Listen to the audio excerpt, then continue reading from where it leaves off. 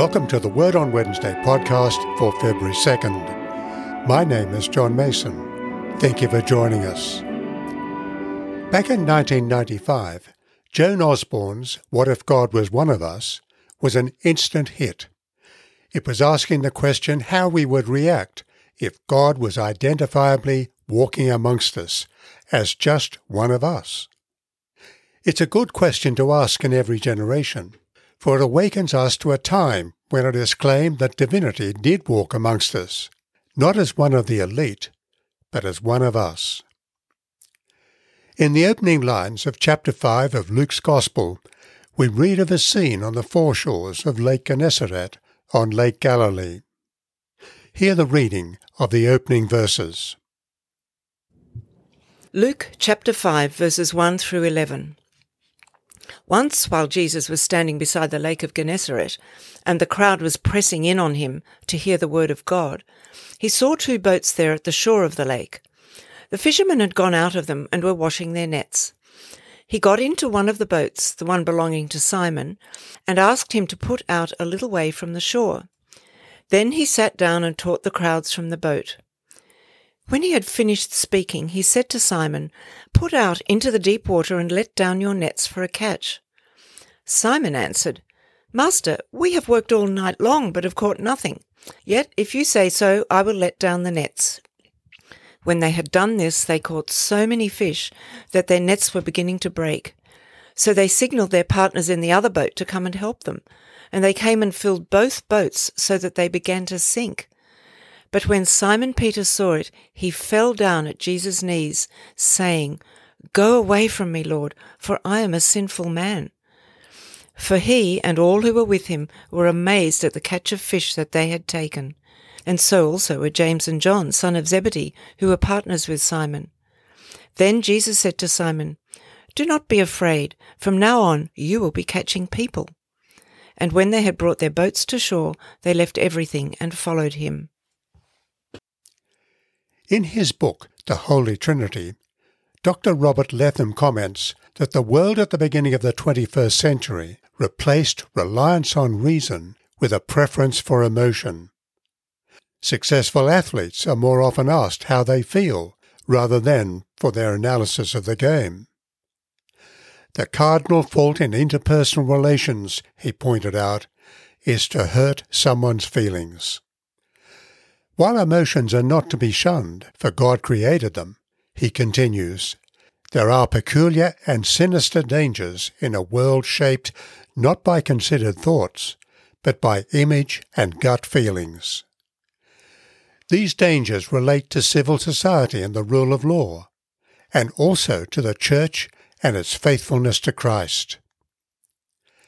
How often we fail to understand what is happening around us. And with this failure, we're not equipped to live wisely as God's people in the wider community, let alone to defend our faith. The drama that unfolds in Luke chapter 5 takes us back in time to Jesus' teaching and actions, to the way he not only instructed minds, but also stirred emotions and touched hearts. The scene Luke describes in the opening lines of chapter 5 would have been a familiar sight. Fishing boats hauled up on the water's edge after a night's work, and fishermen washing nets. The nets, probably made of linen, were most effective at night, for in daylight fish could see them and avoid them. This detail highlights the drama of the unfolding scene. Pressed by the crowds, Jesus asked Simon, one of the fishermen, to pull his boat out a little from the shore.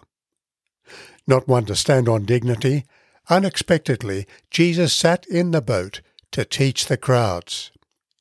He came amongst them as one of them. Luke's narrative now focuses on Jesus and Peter.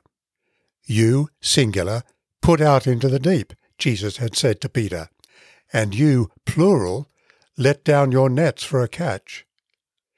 The command is specifically to Peter, but also to the others who were there. All of them would be needed to haul in the catch. Thus, in a moment, we are introduced to Peter. For him, Jesus' command is ridiculous.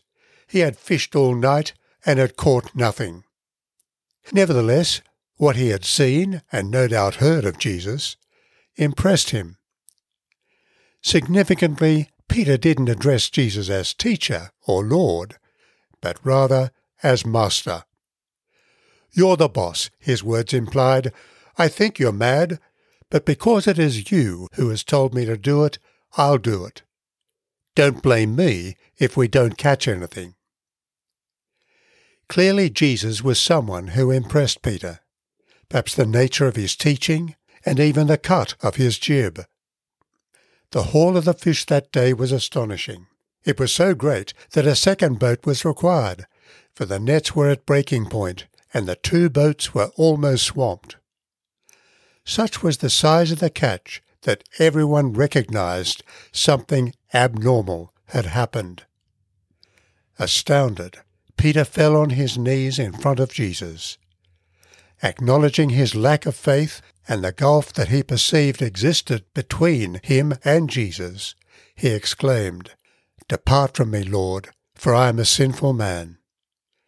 Peter knew he was in the presence of divinity. James and John, Peter's business partners, were also astonished. We can imagine an interviewer today asking, "How did you feel?" By his words and actions, Jesus touched minds and hearts, and although he was clearly one of them, he awakened their awareness that divinity was walking amongst them. A miracle happened that day. Yet these days miracles are dismissed because we know the laws of nature.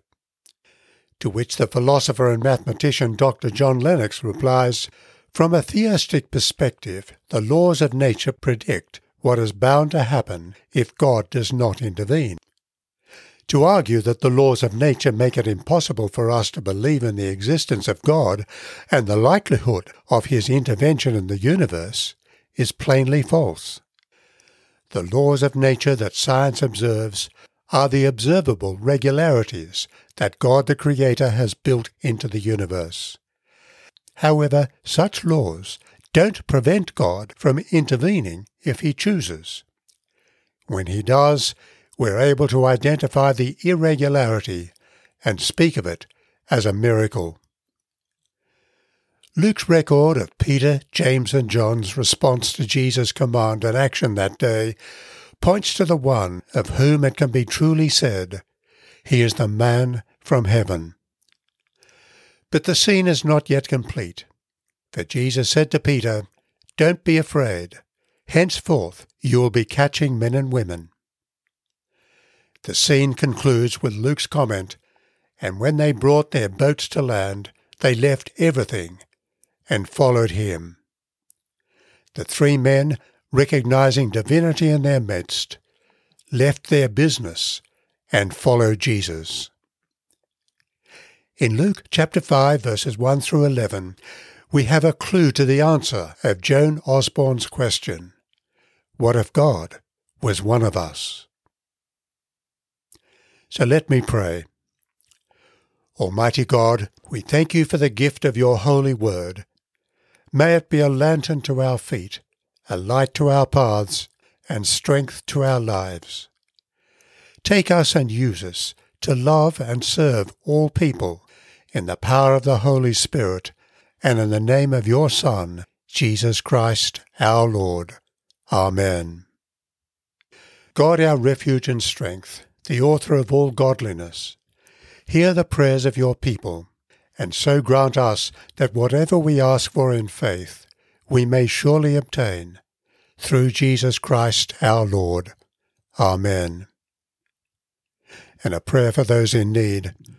Almighty Father, we commend to your goodness all who are in any way afflicted or distressed, especially those who are known to us.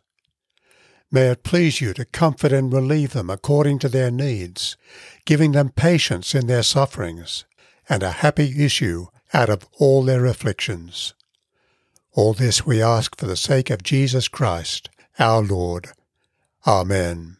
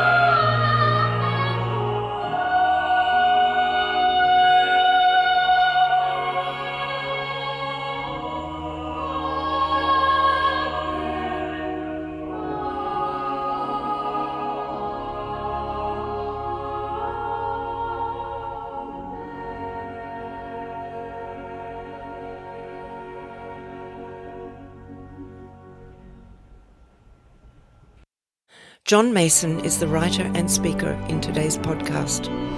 Prayers are from an Australian Prayer Book 1978, and the opening and concluding music is from St Andrew's Cathedral, Sydney. The Aaronic Blessing is sung by the Cathedral Choir under the direction of Ross Cobb. Please let us know if you have a question or a comment about this podcast. We'd love to hear from you.